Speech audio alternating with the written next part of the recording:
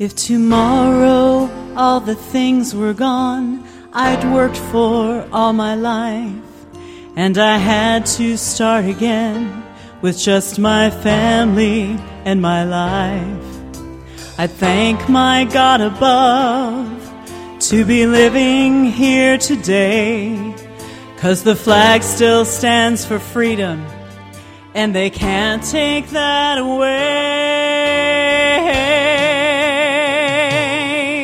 And I'm proud to be an American, where at least I know I'm free.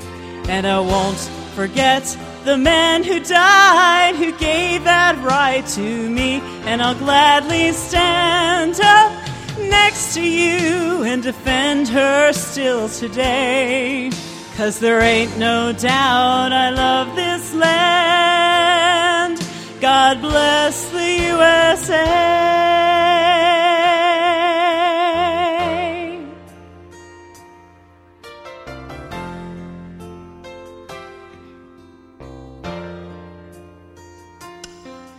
From the lakes of Minnesota to the hills of Tennessee, across the plains of Texas, from sea to shining sea, from Detroit down to Houston, from New York to LA, for it's time we stand and say,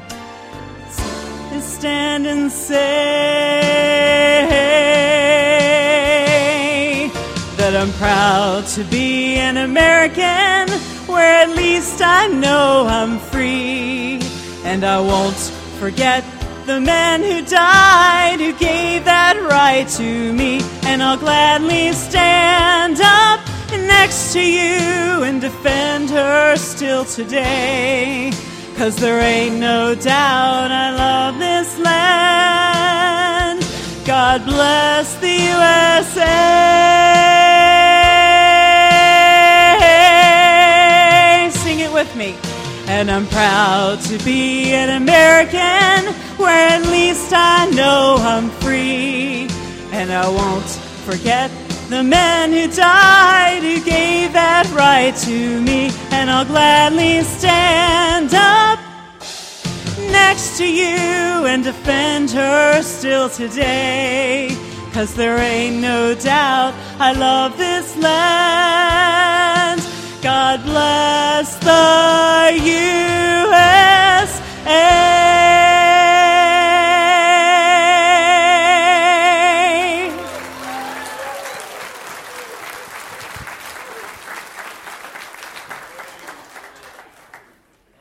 It's going to be a good day. The title of my message today is Righteousness Exalteth a Nation. If you're looking in the Bible, Proverbs 14:34. Righteousness exalteth a nation, but sin is a reproach to any people. I trust that during this holiday weekend you have had time for a conscientious reflection related to the greatness of our country and the gracious God that has made it all possible. You might think upon this fact, that the sun never sets upon all the graves of America and their fighting men.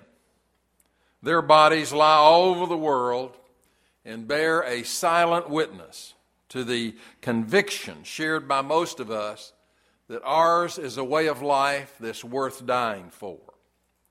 I hope you are saying good things about America.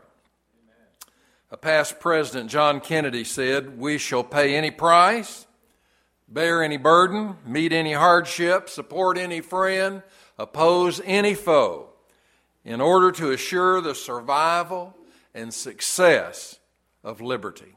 Amen.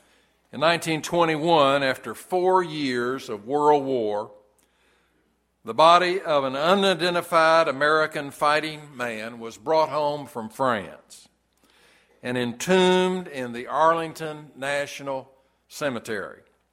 The marble monument over that place is attended by an honor guard, day and night, 365 days out of the year. It stays there through rain and sleet and summer's heat. The stone is inscribed with these words: "Here rests in honored glory an American soldier known only to God." I don't know whether that soldier was white or black or brown or red. I don't know whether he was educated or he was ignorant. I don't know what side of the tracks he was born on. I do not know whether he was a Baptist or a Methodist or a Presbyterian or, God help him, something else. I only know that he died. I do not know whether he volunteered or was drafted. I know that he died, and that God's Almighty, our only true God, who ordained governments among men, foreknew that such men would die. God did not cause them to die, but God permitted them to die. That man died for you, and he died for me. You're not a patriot if you do not appreciate what that man bought with his life. We have in this country what all the rest of the world really wants. We have freedom of the press that is so important. We have food on the shelves at the grocery store. All the food that you can imagine. It's right there. We have freedom of religion, which is so important. About half of the world today does not have freedom of religion. We have personal dignity here. We have liberty of self-determination here. I love this great land, and I know that you do.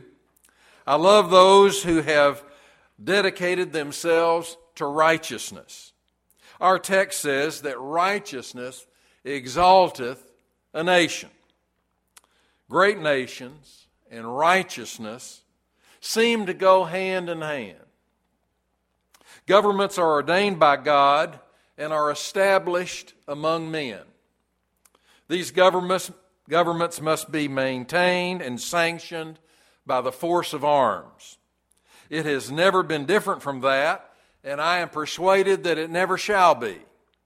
So long as evil exists in mankind, governments must be ultimately dependent upon the sanction of arms to defend themselves from anarchy. In recent decades, Christians have been dismayed by those that have paraded the Christian concepts of peace and love in an unbecoming manner. Some forget that peace and love are the children of order, not of anarchy. There is a place for disagreement, for redress with the policies of our government. You can go to the voting booth, but the place is not in ridicule. It's not in burning our flag or in tearing down the institutions that have made this land great. The churches, the schools, the homes, the businesses all across America. Men are not able to tolerate the vacuum of authority. If that vacuum exists, then gradually but steadily, people begin to break in to neighboring businesses, in churches, in schools, in homes. Last night, I assure you, it was not safe to walk down many of the streets in Chicago. When you leave your home these days, you never know who's going to be there when you get back. The time has come for Christians to support those who support the law, whether it would be the armed forces in a distant place or our law enforcement people right here in America. Our law enforcement people risk their lives for us every day. I've preached some funerals for people that were killed in action along the way. And I tell you, it will tear your heart out knowing that they gave their lives for us. We must have order in this land, or anarchy will consume every one of us. Our founding fathers, in their determination to end to them what was an intolerable tyranny under an absentee tyrant, George III, did not propose to do away with government, but rather to establish among themselves a government by consent of the governed. A government so conceived as to give the greatest liberty possible for the free expression of the human spirit. Our government has been established at great cost in the lives of men and ladies, and in our country's money. We lost 4,435 men in the Revolutionary War. In the War of 1812, when our capital was burned, we lost 2,260 men. It was during that conflict that our national anthem was written. As we sing it from time to time, let us think of those who gave their life for it, because they, of course, were not able to sing it. Does that star-spangled banner yet wave? It does, but it's in peril. Not from the rocket's red glare or the bombs bursting in air, but by the indifference of the populace, by people whose lives are filled with self-centeredness, not with righteousness, but self-centeredness. Usually a small percentage of the people go to vote. Only in presidential elections are the voting booths filled. The same Lord that is mentioned again and again and again in our founding documents is mentioned by many today only when they curse. So many never enter a house of worship. They are busy entertaining themselves. With every passing year, we are living in a country that is filled more and more and more by people who are trying to do nothing, but always trying to get more. They feel like they deserve bigger and bigger checks every month, if they could, from the government. Chicago is beginning to experience the end result of that philosophy. I saw a section on the news this week about the mayor of Chicago, and he's saying, basically, there's not any money there to pay all these debts. That they are so far in debt, it is unbelievable. I predict that there will be riots in those streets. Maybe not next week, maybe not next month, but it's coming. Because people have done it wrong for a number of years. And we need to straighten that up if our country is going to survive. In World War II, the United States lost 405,399 soldiers. That's a lot of people. In Korea, 54,246. In Vietnam, 58,156. In Grenada, 19. In Afghanistan and Iraq, I can't give you a number because the number is still growing. We still have soldiers there. After all of these lives have been given, and all of the injuries that I haven't referred to, all of the pain that all of our soldiers have been through, many of our church members are still having great pain because of some military injury that they have suffered. After all of these lives and all of those injuries, I saw a lady this week on TV stomping on the American flag. Did you all see that? Did you see that? It was on 2 or 3 times. I saw it a couple of times. She was stomping on the American flag right out in the open. She's a teacher at a school, and she said she was trying to teach her students free speech. That is just wrong. Since 1945, America has given hundreds and hundreds of billions of dollars to help other nations defend themselves and maintain their national integrity. No one else, no other country, has done anything like that in the history of our world. On this Memorial Day weekend, we want to honor those that have given their last full measure of devotion. We want to honor those in our church who have served with distinction. We are fighting now new wars. Fanaticism has many faces. It today does not wear a swastika, but the Islamic terrorists are real, and they are coming for us. We need the help of all Christians on these new battlefields. There is always a battle for righteousness. If we do not evangelize our land, I fear that our fate will be to lose the battle to the secularists, the communists, the terrorists. Righteousness exalteth a nation, but sin is a reproach to any people. About 6 years ago, when I was preaching here for, I think, 2 or 3 weeks, I mentioned in my sermons about a guy named Van Jones being the new green jobs czar. Do any of you remember that? I preached about 3 sermons. Some people looked at me kind of funny while I was doing it. He was a self-proclaimed communist. Our soldiers did not die for communists.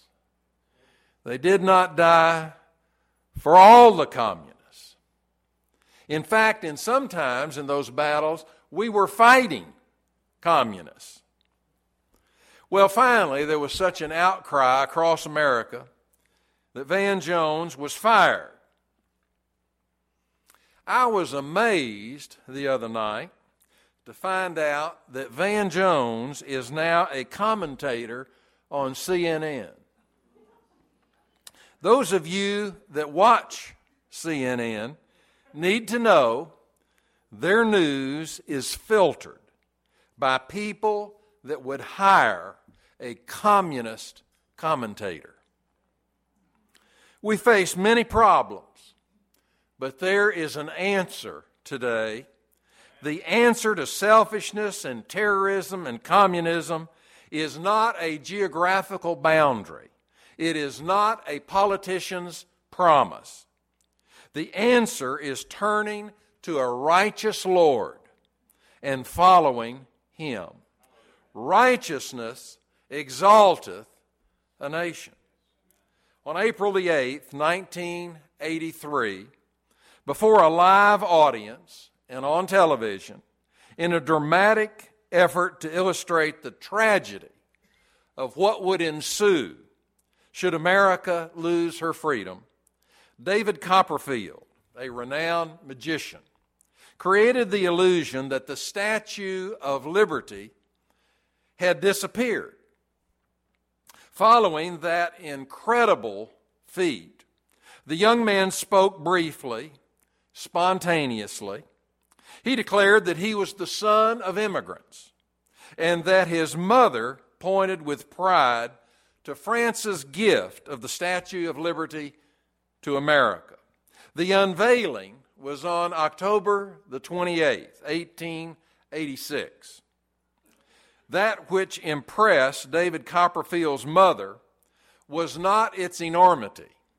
It's 305 feet, the pedestal and the statue, 305 feet and 6 inches tall. It weighs 225 tons. But that was not what impressed his mother the most. but a portion of the poem by Emma Lazarus, articulating on the statue the basic philosophy of American democracy, especially these two lines. Give me your tired, your poor, your huddled masses, yearning to breathe free. Mr. Copperfield continued that America would remain free as long as the citizens remembered to communicate, to care, and to show compassion on their fellow man. True freedom, he declared, is magic. Righteousness exalteth a nation, but sin is a reproach to any people. America has some house cleaning to do. We all know that. Everybody here this morning has a neighbor, has a friend, has somebody in your club and your pickleball team or in your tennis team or that lives in the same HOA that you do, that is lost as a goose. And folks, if we don't reach them, if we don't evangelize them, if we don't help them to the Lord Jesus, then our country is doomed. There is so much that's coming at us today, more, I believe, than ever before, from all directions. And what they want is what we have. And they realize, even if they got it, that it would quickly deteriorate. For what has made this great is our God, is our founding documents, is our folks that stand up for the Lord Jesus in the marketplace of life. We need more righteousness here. It doesn't all happen at once. There's never a time when 5 million people walk forward to make a decision for Jesus. It happens one at a time. My message this morning is that we want it to happen in this service, one at a time. Amen.